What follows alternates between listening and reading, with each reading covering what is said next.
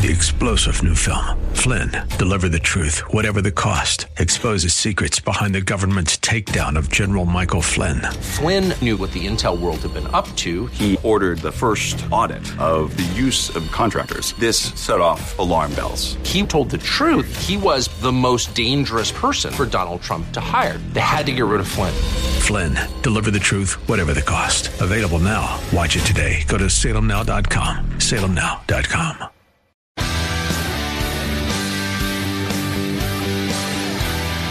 Are you looking for truth from God's Word that you can understand and apply to your life? You'll find it today on Make It Clear with Dr. Stan Pons, Bible teacher and president of Clarity Christian College, formerly known as Florida Bible College. Listen now as Stan makes it clear.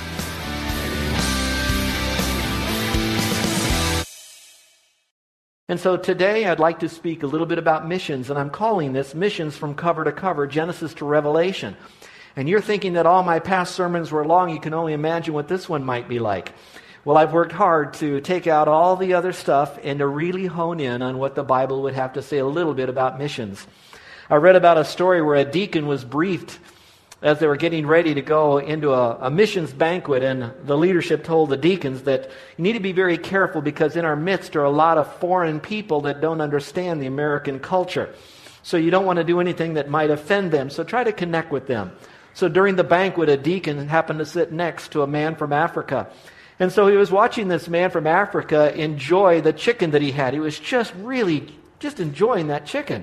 So the deacon leaned over and didn't know really how to communicate well with his African new friend he was trying to make. And so he said, chomp, chomp, good, And the other guy kind of looked at him and said, good, yeah. So a little bit later, he watched his African friend take this delicious hot coffee and drink and savor that coffee. So the deacon looked at him and said, glug, glug, good, huh? And the guy who was kind of quizzing him looked back and trying to figure out what was going on, and he said, good.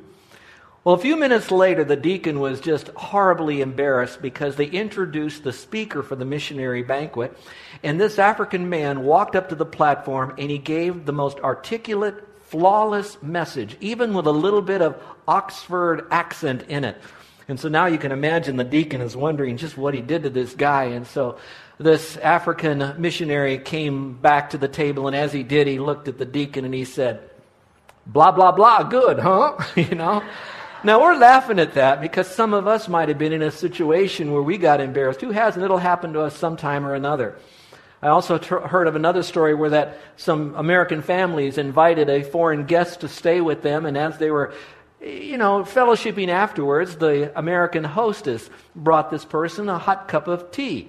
And so they brought him the hot water and the tea bag. And so this foreigner took the bag, ripped open the tea bag, and poured the tea leaves inside. And so the hostess quickly said, no. What we do is we actually put the bag in the cup like that. And so this foreigner kind of said, okay, didn't want to offend anybody. So a few moments later, the American hostess handed the foreigner this little packet of Sweet and Low. So then this foreigner took the Sweet and Low and chucked that right into the cup, bag and all. Well, I can tell you that we've all done that. We're now heading to Myanmar and then on into Singapore. I know a little bit about the Singaporean culture, but I don't know anything about Myanmar at all. And Carol and I are very nervous. We don't want to make a faux pas, especially when we want to communicate the message, so we don't want to put up any barriers that might be there. Well, some of you might feel uncomfortable because I use the word mission. Some of you get very nervous because in your mind it just conjures up all sorts of images of what a missionary is, whether they eat bugs and bushes and roots and they live in huts in some area, and some do. And they really want to do that to reach people that are unreached, even have to learn their language and their culture. And so some of you might be a little nervous. And what I'd like to do is to take you on a brief but a powerful journey on what the Bible might say about missions and what it is and what it's not. And I want to explain to you a little bit about God's thoughts on missions and His vision for the world, as well as our response and what it could and should be to that. So first of all, let me begin answering a question here that might be, what is missions, what it is not, and what it is. So first of all, missions is not evangelism. Now, I know some of you might grab a nitroglycerin tablet now when you hear me say that, because you think of missions as evangelism. Yes, evangelism will take place on missions, but sometimes it's not always about passing out tracts or standing in a pulpit or giving the gospel to some tribal chief. There are a lot of things that go around the concept of missions, and evangelism is a part of it. But that's not all what it is. But what is it then if it's not, evangelism, then what would it be? Well, actually, missions is a little bit more than that. And if you look there at that little outline I put for you, let me read it to you so you can have it. I think it'll help you. Missions is reaching people who you normally wouldn't or couldn't reach in the normal church ministries. People that you wouldn't or couldn't reach in the normal church ministries. Now, as I did this study, I came up with a lot of people who've studied the Bible and studied missionology for a long time. And they wanted us to get a more clear picture of what missions might be, and maybe 2 illustrations that might help you to go a little bit beyond what we're doing. Anytime we reach people for Christ, that is an outreach, it is evangelism, but missions is a little bit more. For example, we cannot effectively do missions in Iraq right now, leave in the morning, do our missions, and be back by this evening so we can go to work tomorrow. The distance will keep us from doing that. And that's why there are people that are called to go to a land location that is much further than where we are and to settle there, whether it's for a few days, weeks, months, years, or a lifetime. But there's also another thing. Let's just say we don't leave the island. There are people groups on our island that speak Japanese or Vietnamese, and they're beyond our culture a little bit, although it's somewhat Asian, but they certainly are beyond our language ability, so we don't communicate in their language. And so it would require someone who would learn their culture, knows their language, to be able to reach them. So we don't have to merely go around the world. We can just go a couple blocks away, and that would be doing missions. And of course, it could be beyond that too. It could be a style of missions, whether it's working with children or senior adults or homeless people, but it's taking it beyond where we are. And so what I'd like to do is to kind of tell you a little bit more about what a kind of a God we have and what He thinks about missions and maybe how He projected it in Scripture. So here's number 1 for you. We serve what I would like to call a mission-active God. In other words, mission isn't just something part of His heart. He absolutely, in His divine sovereignty, orchestrates mankind in a way to accomplish His mission or evangelistic goals. And so let's look at that for just a moment, since it's such a high part, a priority in His life. If I was to take you into the Bible, we would go all the way back to the Garden of Eden. Now we know Adam and Eve, at one time, they did not need to be evangelized because they were living a life of innocence before God. But then when they fell very swiftly and very hard, and they fell eternally. Well, I believe, according to the New Testament, that the plan of salvation was already in the mind of God before He launched it, knowing that man would fall. And that when He did, He communicated that in Genesis chapter 3, as you can well see that in front of you. Let me read it to you. It says this, "And I will put enmity between you and the woman, and between your seed and her seed, as it was spoken now. And you shall bruise your head, and he shall bruise your head, and you shall bruise his heel," speaking to Satan. So basically what's saying is simply this. Even though mankind is fallen, and Satan is the culprit behind all of that there would be tension for a long time between Satan and mankind and God, but that God would provide in the future a way to end that conflict. So right then we're beginning to see the first beat of God's heart towards missions. But as we move away from that, then we quickly have to move into the Jewish nation. You would think that when man fell, and God even spoke about that in Genesis chapter 3, that man would kind of get a wake-up call, but he didn't. Man got so bad that he had to basically destroy mankind and the earth through this flood, leave a few alive, and start over again. And then you would think you would see a great revival and people following God, only to find them coming together in the Tower of Babel, and it was so bad. So then God looks at mankind, because now the second beat of His heart for those who do not know Christ is He said, I still want to redeem them. So what He does now is He selects a person by the name of Abraham. And then He puts together the Jewish nation, Jewish race, and He says, all right, through Abraham and the Jews, I'm going to carve out a group of people. And through that group, I'm going to send the Messiah. But more than that, it's through that group also. We're going to then see all the people of the world to be blessed. Because you would think that maybe God would say, mankind is so bad, so phooey with the rest of mankind, I'm just going to take my own little group over here known as Jews, and we're going to just do it all with them. He didn't even do that. Let's look at the passage I have there for you. A passage we can spend days on. It's such a very pivotal passage in Scripture, found again in Scripture, Genesis. Look at it as it says this.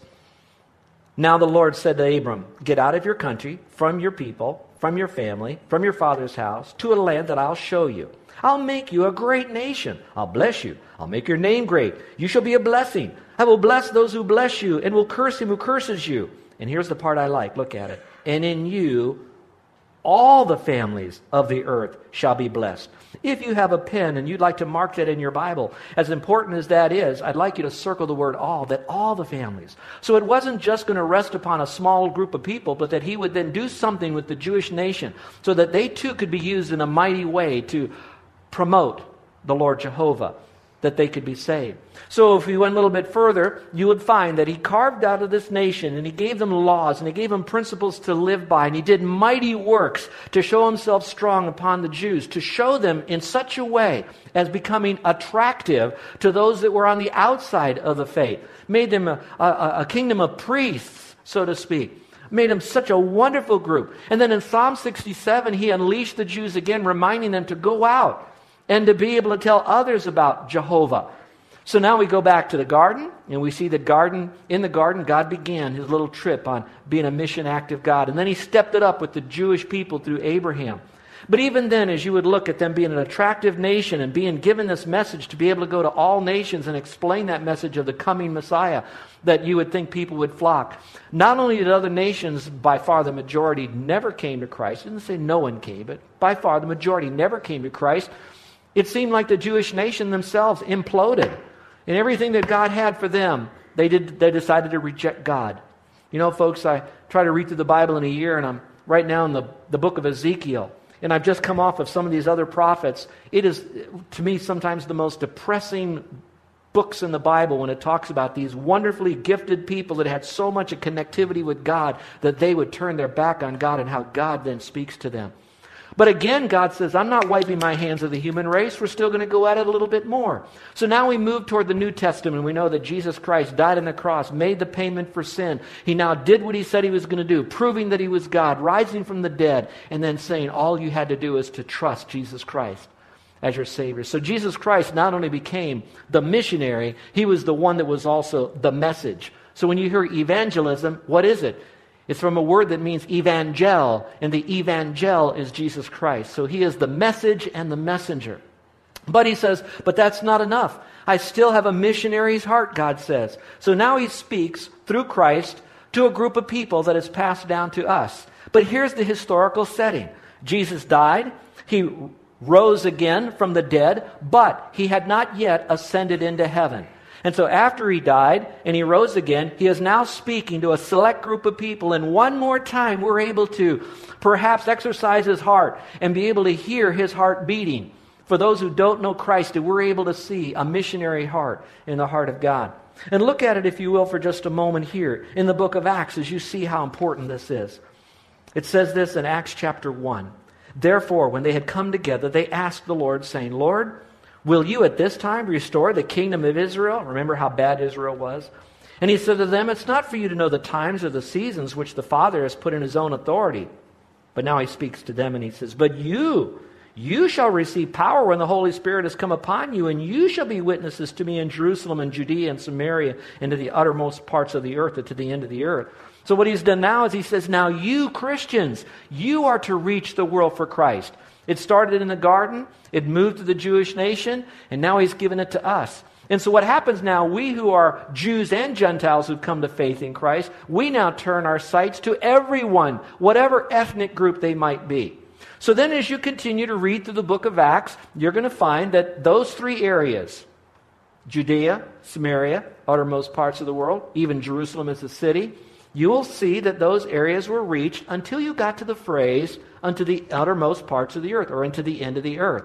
When you read Acts chapter 28, you're going to find, where's Paul then? Paul's in Rome. To them, that would have been perhaps the end of the earth.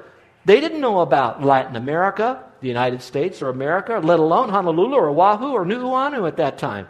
But God had already created the world. There were people groups all over the world that still hadn't heard about Christ. And so God's desire is that we now, who are left in this generation known as grace, to communicate that same heartbeat of God for missions, to be able to reach them for Jesus Christ. Can you imagine how God is smiling upon those people who responded to the prompting of the Spirit to be willing to come here to help us? How that God is smiling on those that felt prompted of the Spirit then to go to Missouri to help CEF as we're doing today. And how that God is still working within us to do that same particular message. How that we too need to follow that. So as I look at this, I want to reach this area for Christ. How is that going to happen? Well, let me just clarify this. This message of the gospel will go to all people groups. Now, he will do it perhaps a little bit later than just in our generation. In fact, that Great Commission will be fulfilled. If you knew your Bible and now we're at Revelation, can you imagine we went from Genesis to Revelation that fast? So now we're in Revelation. In Revelation chapter 7, good quality Bible scholars will tell you that it is now describing a period of time that is most likely during the tribulation. It's during the time where all believers are taken off the earth, but there are still witnesses that are here communicating the message of the gospel. And those people groups that have not been yet reached will be reached even during the tribulation, that there will be people out of every people group, tongue and tribe will know Christ as Savior. So God says, I'm not going to leave anyone out of my family who could be in my family, who should be in my family.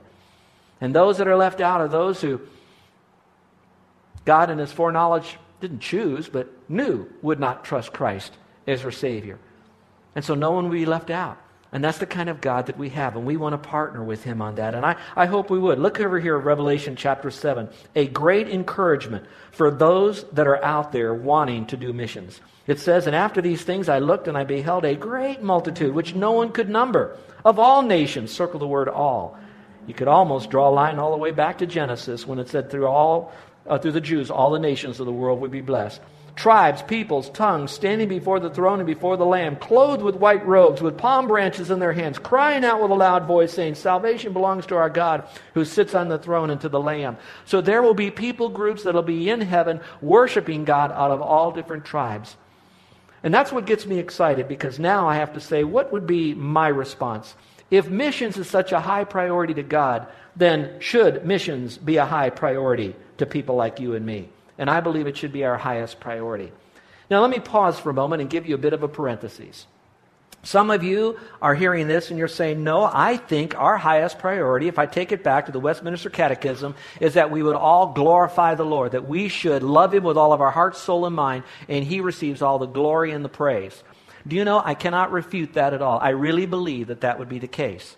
But in order for us to get to that level where people are authentically, genuinely worshiping God, God's way, and the right God, the only way they can do that is if they become one of His children by faith. And so our job now is to bring them to a point of salvation. Now listen carefully to what I'm about to say. I want to change the paradigm a little bit in the minds of people that think that I'm to go out to win people so they don't go to hell, period, end of subject, let's go to the next point. No, my responsibility is true to give them the gospel. I do not want them to go to that horrible real place called hell under the condemnation of God for all eternity. But I don't only want them not to go there. I don't want them just to have fire insurance. I want them to come to experience what it means to truly worship God with a pure and clean heart for Him. That's what God is smiling about. So to get them there, though, I do need to do evangelism. So that brings us to our next point now. So who's supposed to be involved in this? Well, as a church, mission should be our highest priority as well. If it is with God, and I'm going to be God-like, then I should have the same vision for that as well. Up on your screen, I'm going to show you a baseball diamond, all right? If you can see that, I have a pointer because I want to show you some things. I don't know if you can see it very well. What I'm going to describe for you right now is an illustration of some biblical truths that the illustration has come along and many, many churches use it because we can visualize it a little bit better. The biblical truths have been around since the Bible days. We've been taught that in seminary and Bible college, those that have been able to go to that, and so have you as well. Now, I'd like to show you, though, that sometimes churches now that are entering into the concept of missions, they make missions to be like a base in this baseball diamond, all right? Or they'll say it's a compartment of what we do. We have worship, we have children, we have youth, we have Bible studies, we maybe do some stuff outside, and then we also have missions where we go outside of our church and do things. So it becomes kind of like a, if you don't mind me using this term, a strip center. You have this store here, this store here, this store here, this store here, and they're all competing against each other. Listen carefully. That's not how the Bible teaches it. In fact, a better illustration might be more like Disney World or Disneyland. Oh, you've got Tomorrowland and Futureland or whatever, and Frontierland, and I don't know, all these different, I don't go there, but you got these different places, and you think, well, yeah, they're all different. Yeah, they are. But the difference between that and a strip center is Disney World, it's all about the mouse. Do you know what I mean? They're not in competition with one another. They're all doing this so that they can make the mouse world known. So we might have different areas, but it's all about Jesus Christ. Now let me show it to you again on this baseball diamond. So to help you, there are compartments. So it's not just only missions, and we don't do worship, and we don't do Bible teaching, we don't do fellowship. We have to do that too, but I want to show it to you, so watch carefully. All right, you have first base over here. This would be for people that would say, let's get started. We're here at home plate. We don't stay there. We're trying to get to first base. So we get to first base, and that's about fellowship. That's about making sure you feel like you can be a part of the family of God. You might trust Christ as Savior. Get involved in the life of the church. A little bit of assimilation going on to see who you are and whose you are so you can be a part of the fellowship. But it's not all about fellowship. It's not all about coffee and tea and eating and parties and picnics and barbecues. That's only a part of it. It is important. It is a base.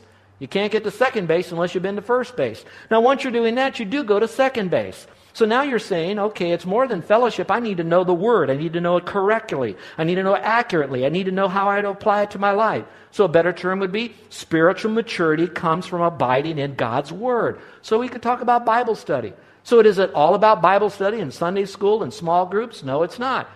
You can't get to third base unless you go to second base, but you can't get to home plate unless you go to third base. So third base might be, okay, I am around God's people. I have a sense of believing and belonging. Now I'm learning how to become like Christ. But now how can I help others? So third base might be more ministry leadership, equipping you to go and use your giftedness to help touch other lives locally and begin giving a burden for those that are beyond our people group here. So now we have third base, which is a very important base. But I need to tell you, though, it's not about third base. I can go to first base and lose the ball game. I can go to second and third base and lose the ball game. The whole goal is to take the runner around the bases, and here's where I'm going. It's to get them home for a home run. And here we could talk about missions. So is it all about this? No. Is it a compartment of this? In a way, but it's bringing people to the full scope that we want them to do missions. So far, I've been to this church 4.5 years. We did a lot with fellowship. We're ramping that up. We're doing some outreach events. We've really worked hard at spiritual life development, and I can give you some ideas that we're working there. Can we improve on any of these? Absolutely. Are we doing some ministry leadership development? We're trying to work towards that. But now we're really ramping up to help people to realize that God has gifted you to do mission work somewhere along the way that you would partner with God in doing missions. Now, worship is where the baseball is in the center, in the sense because the pitcher is the one who controls the entire game.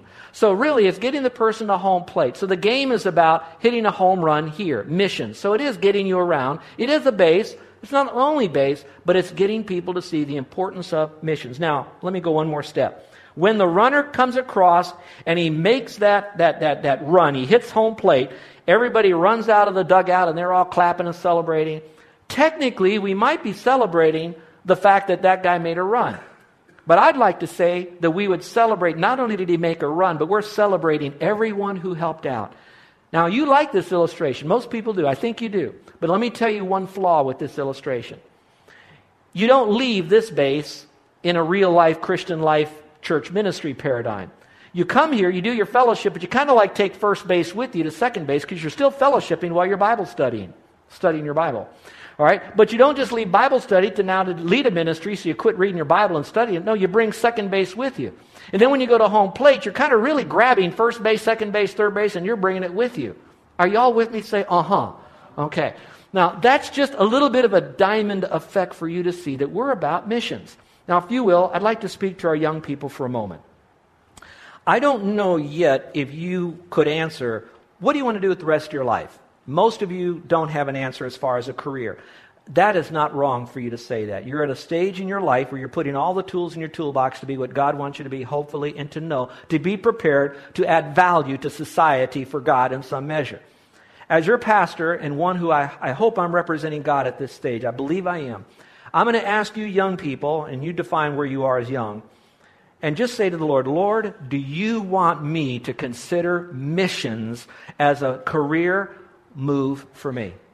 instead of immediately thinking I go to school to become a butcher, baker, candlestick maker, at least ask the Lord, throw it into the pot, Lord, would you possibly be calling me into missions? And I'm going to just leave you with that. Sincerely, go to the Lord, humbly ask Him, because you want to please Him. If He wants you in missions, you don't want to be Jonah in the boat when you should have been in Nineveh and you're in some other boat. Okay. Now, I'm not going to say that every kid has got to go into missions. All I am saying is we all need to say, where are we going? Now, let me talk to you that are already in your particular profession. There's two things that I could speak to that. If you're in your profession in life, their question will be, am I fully satisfied? Am I really experiencing all from my profession, my job, what I'm doing right now, my employment? Is God possibly starting to maybe stir up my employment nest? And maybe God is wanting me to say, wait a minute, I felt so empty in my career for so long. Maybe I need to go to the Lord and say, Lord, do you want me to transition in my life? I don't know how to do this. It's so scary, but Lord, do you want me to do this? At least humbly ask God that.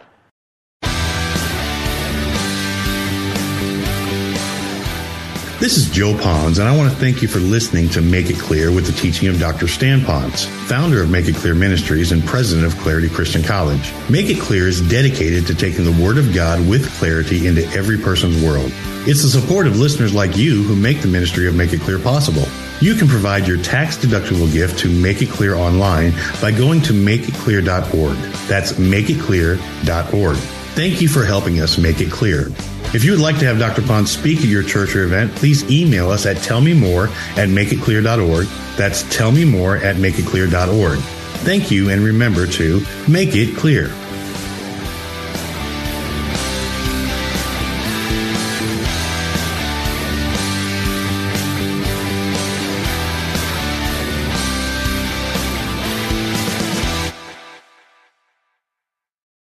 Three-star General Michael J. Flynn, head of the Pentagon Intelligence Agency, knew all the government's dirty secrets. He was one of the most respected generals in the military. Flynn knew what the intel world had been up to. He understood its funding. He ordered the first audit of the use of contractors. This set off alarm bells. The explosive new documentary, Flynn, Deliver the Truth, Whatever the Cost, uncovers the facts behind this scandal. Flynn told the truth. He was the most dangerous person for Donald Trump to hire. I find out the worst enemy that I'm going to face in my life is right here in America. They took my assessment and they wanted me to change it. And I was like, I'm not changing it. They had to get rid of Flynn. With in-depth interviews, archival footage, and never-before-seen personal records of the man behind the headlines. I just felt like I was drowning. Flynn, Deliver the Truth, Whatever the Cost. Available now. Watch it today. Go to salemnow.com. salemnow.com.